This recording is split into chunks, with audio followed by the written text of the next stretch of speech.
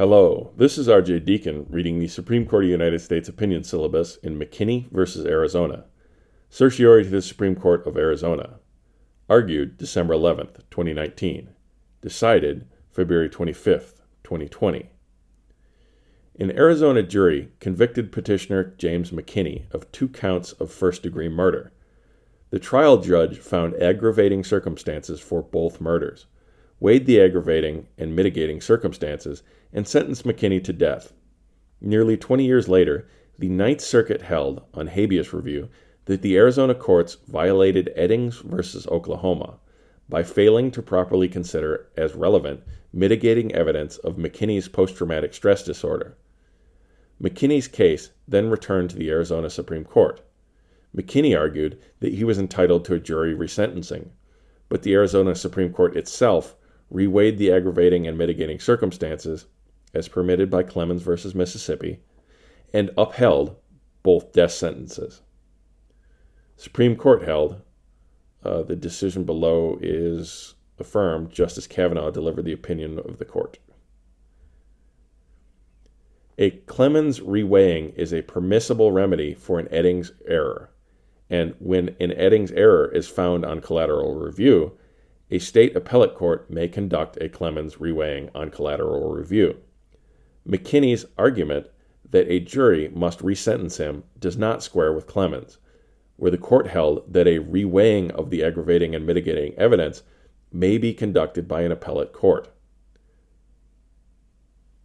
Because Clemens involved an improperly considered aggravating circumstance, McKinney maintains that it is in opposite here, where the case involves an improperly ignored mitigating circumstance.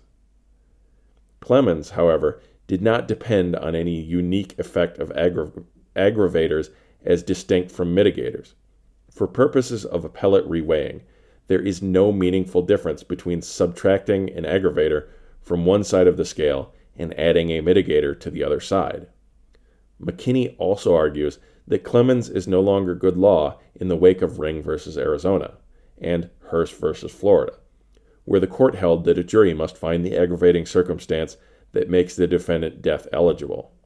But that does not mean that a jury is constitutionally required to weigh the aggravating and mitigating circumstances or to make the ultimate sentencing decision within the relevant sentencing range. See Apprendi v. New Jersey. McKinney notes that the Arizona trial court, not the jury, made the initial aggravating circumstance finding that made him eligible for the death penalty. But McKinney's case became final on direct review long before Ring and Hurst, which do not apply retroactively on collateral review. See Chiriro v. Summerlin.